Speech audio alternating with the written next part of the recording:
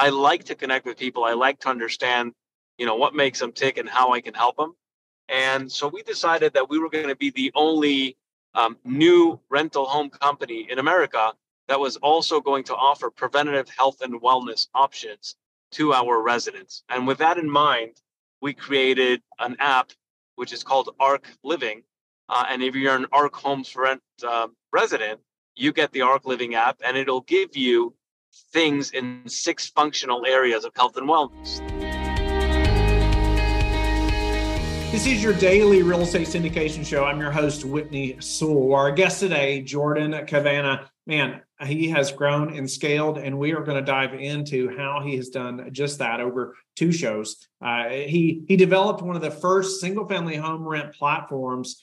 Man, and it's not like your typical buying one single family home here, one after one after one after. It's a very different method, and man, to scale something like that. But he is the CEO of Arc Homes for Rent. And he's done numerous things and many successful businesses. One of Arc Homes for an investment platform, he founded in 2021. He's been doing this since 2008.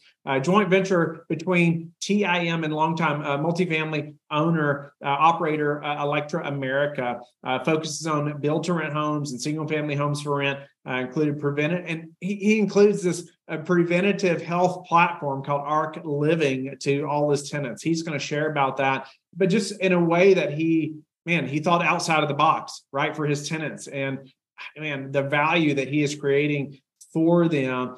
He's got degrees and after degree from Harvard and in different places. Man, just a guy who has dove in, and man, he is now making just scaling and making it's just such a successful business. You're going to hear some challenges, though. You're also going to get to hear, man, the focus, right, or even where he wishes he had focused maybe, but where he says, man, you need to focus on these things to grow and scale a business. And we're going to dive into each of those things today.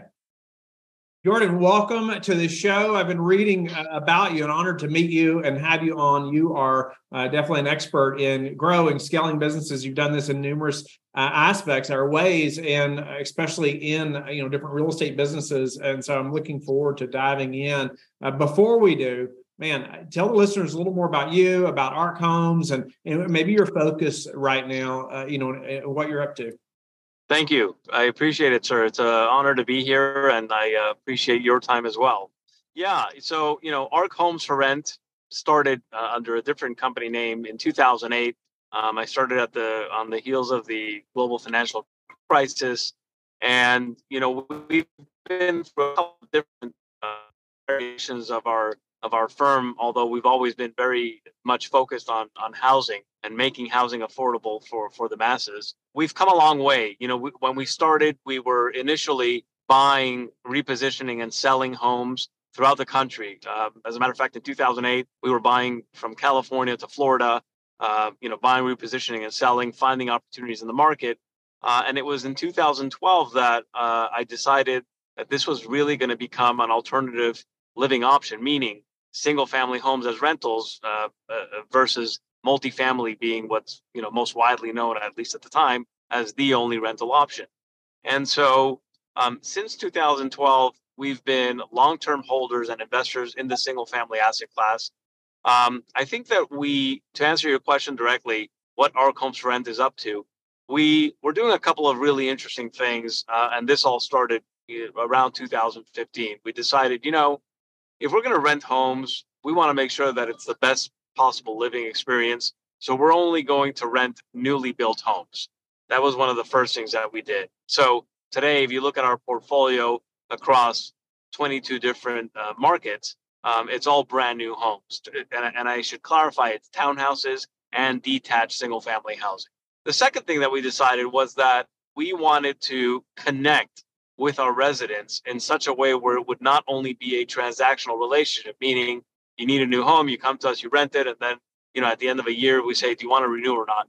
That didn't feel right to us. And I think that what's behind that is I like to connect with people. I like to understand, what makes them tick and how I can help them.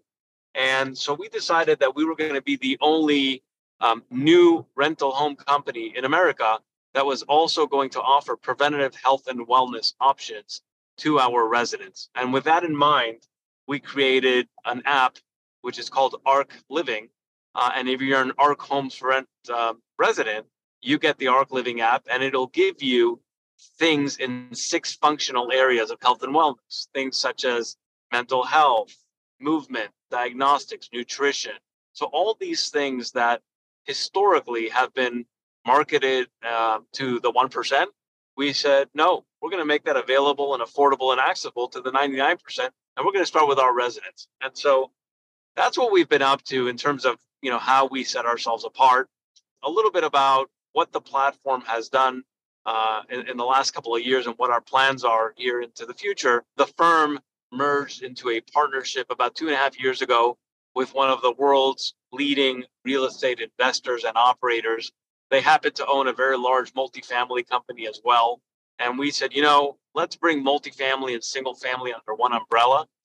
Let's create a platform that gives our renters the ability to move between multifamily and single family.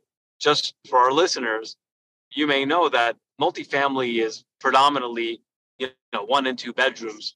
Single family is typically 3 and 4 bedrooms. And so we said, hey, how great would it be to have one ecosystem where when people are moving out of multifamily because their families are growing or whatever the case may be, they're going to move right into our single family. And so that's part of what we've been up to since the firm has grown. We've created synergies between multifamily and single family. We've grown close to 10,000 units today. And into the near future, I should say, we expect that we're going to be in the kind of 20 to 30,000 unit range across the Sunbelt markets, which is where we invest. So I'm sorry for the long answer, but I gave you a lot there. No, that's a great background. I love the way you all looked at doing it different, right? Than maybe most of your competitors or most people that had done it before you. And I love it sounds like you all came into it very strategically, even with a buy box, right? Of you only wanted newly built units. Right. And so I can imagine that helped in a number of fronts. Were you all building these as well? Or was it, you're buying from developers? What was kind of that scenario to grow in that way? So our strategy bifurcates into 2 different areas. The first is what we call mini new bulk. So what we'll do is, as we have been doing for a long time, we'll go to builders, both public and private, and say, hey, we want to be your partner at the end of a quarter, or when you're about to close out a community, those last 15 or 20 or 50 homes, we'll buy them, we'll rent them, because we want our renters to feel like they're living in a community where they would own. And so that's the first strategy. And that's what we call, mini bulk single family rentals, SFR. The second strategy is build to rent, which I'm sure you've heard of. And that's essentially, horizontal multifamily. That is us developing or partnering with our preferred builders to develop a full community, just like you would find in multifamily, with all of the amenities, clubhouse, gyms, pools, etc. Except that they're all townhomes or detached single-family homes. And so the answer is we do both. We buy new and we build new. Okay, no, that's interesting. It sounds like you all are, but even in both of those scenarios, though, you're finding developers that you're partnering with in one form or fashion. It sounds like, or the first one, it's interesting. You're saying we'll buy that last 10, 15, 20% of your homes in a community you're building. That's got to be a relief to them, I would imagine. To take that last chunk of a community that they're developing, but then maybe it's the second one in the build to rent where you're more so finding developers to partner with. Is that accurate? Slight modification. It's not developers that we partner with. It's the very same home builders that, anybody would be buying a brand new home from. We go to them and say, look, you're excellent builders. We are managers, visionaries, developers. We'd like to contract you to build this for us. And the reason that we do that is because we want to be good at what we're good at. We know that we can build if we want to, but because these builder partners have worked with us for such a long time, they're willing to build a product for us. And frankly, it works for them. To be able to build out a community of, call it, our average community is 200 homes. to do it in a way where it's efficient and they're not selling those off into the retail market, while of course having a nice margin. It works for everyone. Has this method, how has it changed, I guess, over the years, but then even more specifically over the last 2-3 years? The single family rental asset class is still in many ways a nascent asset class. I'm in it since 2008. I would say the majority of the large institutional capital started piling in around 2012, 2014. Yeah. The change is as follows: that there's still a huge deficit of affordable housing in America. And what we do is absolutely bridging that gap, is absolutely giving that affordable product, delivering it, I should say. And so the big change is that you see a lot of players that are capital market participants who, they get it. They bought into the thesis that we've bought into for a long time, but they don't have the market depth or the boots on the ground or the operations. And so what's happening is we're seeing a lot more competition for that land site or for those homes that we want to buy. But in reality, a lot of transactions aren't happening because people are trying to put the Lego pieces together. And it takes a long time to build a shop that works like a machine like we've done. So that's a big challenge that we're dealing with. Yeah. Do you plan to continue on the single family side or shift more to multifamily or continue both avenues? So our Homes for Rent is exclusively a single family home platform, and that's what it will always do. At the kind of sister company level, yeah, we do multifamily, and that doesn't necessarily interfere with our Homes for Rent. It's different company, different people, but we do focus very much so on the synergies between multifamily and single family, and we continue to enjoy some of those benefits. Yeah, no doubt about it. That's awesome. The infrastructure, like you said, is not easy to develop, right? In almost any business, right? But specifically in say that type of operation, single family, that many. But I think it's nice though that you all are buying. When you're buying that last say 10-20%, of a builder's homes, you're still getting the economy of scale in one location, right? That's right. Yeah, we are. That's why, dissimilar to, and I'm not being critical at all because very smart people and friendly competitors in the space, but most of our competitors, they are still buying off of the MLS or through other sources, what's referred to as scattered housing. Yeah. And I think it's a fantastic model and there's a great need for it. But from our perspective, because we're not looking to be, 100,000 homes, we felt that it's a lot more manageable when you can cluster, 15, 20, 50 units at a time, because you start, not only do you get efficiencies, as you've correctly pointed out, but you also start to create like these mini communities. We brand our product heavily. We talk to our residents. We've created an app for them, as I mentioned, and we want them to know each other and work together. Are you all self-managing as well? I assume so. Oh, yeah. Oh, yeah. We manage everything in-house. We're vertically integrated across the board. When did you all bring management in-house, or has that been from the beginning? Great question.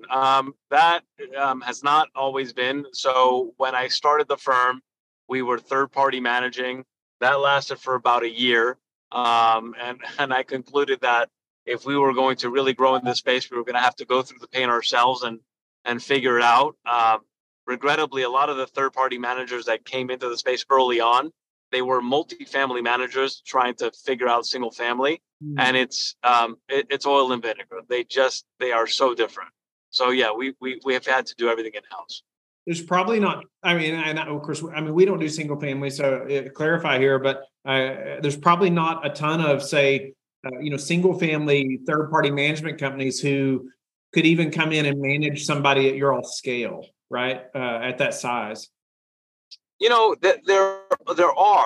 third-party firms now that are managing larger scale, but I will always argue that we are going to be able to eke out more economics when we do it ourselves versus when you third-party it. Yeah. Speak to just the way you scaled, right? The way ARC has grown.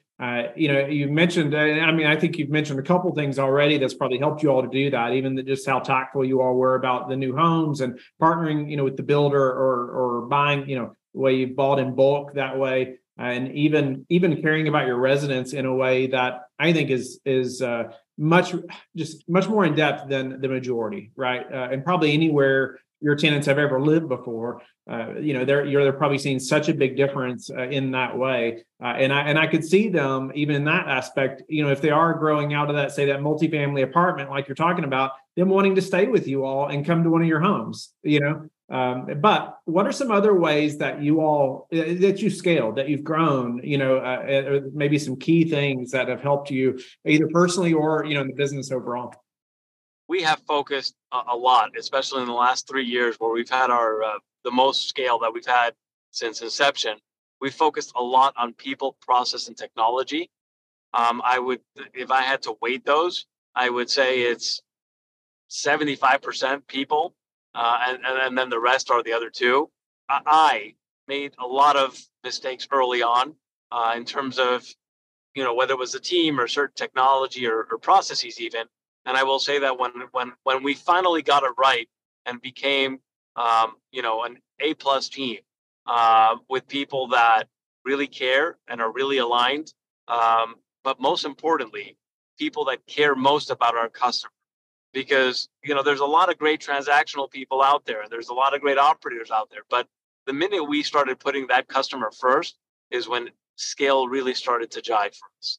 And so, in summary, I would say it's all about the people you have internally, and it's all about how you care about your people externally.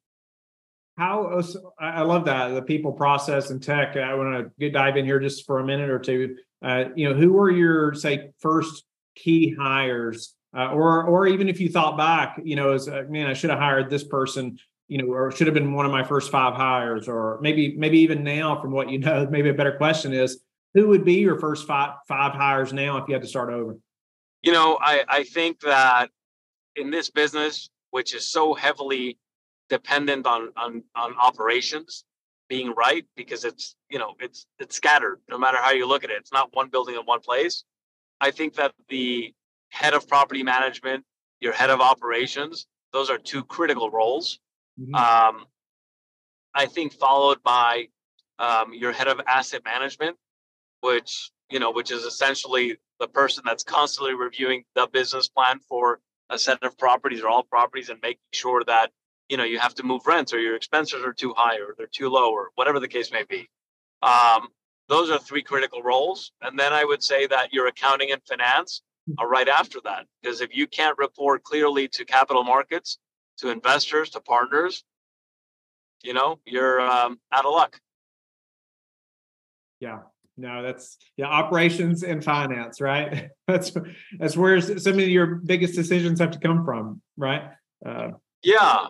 I'll share just anecdotally. I was having a conversation with our COO earlier today, and he asked me a question that he had not asked me in a long time. He said, "Today, what do you think the 2 most important areas are for you to be spending your time on?"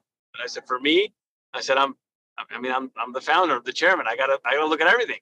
He said, No, but what do you think are the 2 most important areas? And I said, if we don't have deals and we don't have capital, we don't have a business. So for me personally, that's where I need to be spending my time. But for the business to work, if you don't have operations, if you don't have a COO that can keep it all together, or accounting or finance, you're done. So I hope that helps. Yeah, no, I think that's a great answer. I even love his question to you. And I think we should all ask ourselves that question often as founders, CEO, whatever, as leadership in the organization. We should be asking each other that, right? And just to continue to gain clarity on the most important things we should be focused on. It's easy to get shiny object syndrome in so many different ways, right? Not just where you're investing, but our time. I mean, just my time all the time. I'm trying to teach my boys that, right? It's so easy to be distracted. Let's think about what we're focused on. What is the goal? And all right. So, then you said 25% on process and tech. Any tips around process and tech? And I feel like internally for us, we're always assessing tech and what could do it better for us, or those things. But even the process as well. It's like, how should we be documenting these processes so the next person knows exactly how to do this, or maybe some tips behind how you have done that well, or even if you had to start over today, what you would do these things to create the processes or use these pieces of tech. What would that be? Well, look, I'll share just on a personal note. Question that I asked myself a year and a half ago when I realized that we needed to invest a lot more into technology, into process, because they're very much interrelated. Was as follows: there was cash flow there, and I said, is this cash that I need and that I need for something specific personally, or is my business going to be better served if I improve the technology using the same cash? So I like to tell my team, if you can continue finding holes in your business, either with process or technology, that you can be investing in, don't put that money in your pocket. Keep investing because it's going to pay you in multiples. So that's just kind of starting from a philosophical standpoint. There aren't a lot of models to follow. And so when you think about tech and process, yes, you can look at the top REITs in our space and say, well, what have they done? Well, one firm spent $30 million putting together a CRM system that they ended up scratching 2 years later. Well, we can't do that. We're entrepreneurial. So we basically started with a big easel board, drew out the ideal, and then went to a bunch of vendors and said, if you can create 50% of this, you got it. This is your deal.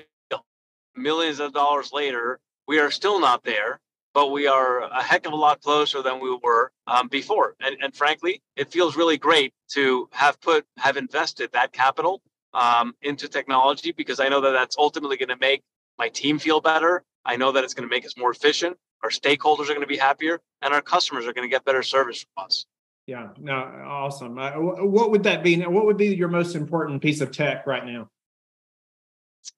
I think our CRM system, our customer relationship management system, is probably the most important in first place, followed by our app. Our app, which is proprietary, that's our face with our customers, with our renters. Everything that they do, from a maintenance request to offering them, deals on local restaurants to discounted groceries, we do everything through that. That's our brand.